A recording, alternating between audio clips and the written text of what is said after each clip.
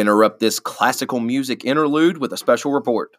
Today, on June 4th, 1942, we just got word that Midway was attacked by the Japanese. Meanwhile, 3 United States aircraft carriers are beginning to attack the Japanese. We heard that the U.S. dropped torpedo bombers onto the Japanese ships, but the Japanese were able to evacuate.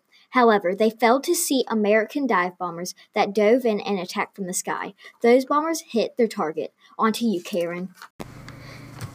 Thank you, Mary. Now everyone needs to remember that the Japanese has already taken over many lands, including Malaysia, Singapore, and the Dutch East Indies. Their next target is Midway because it is only 2,500 miles away from Japan, which helps both the Japanese and Americans. We have no new information. On to you.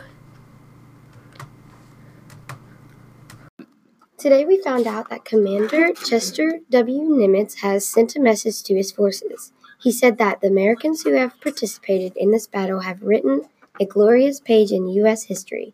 He is very proud and hopes no one stops until we have won.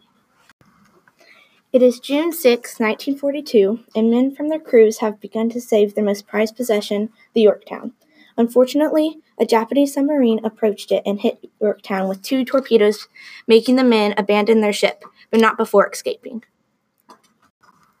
After 3 days of nonstop fighting, the U.S. defeated the Japanese in taking over Midway. They have made it a big turning point in American history. We won. Thank you for listening to WCMS Breaking News on the Battle of Midway. We interrupt this news broadcast to bring you a special war message from the War Department.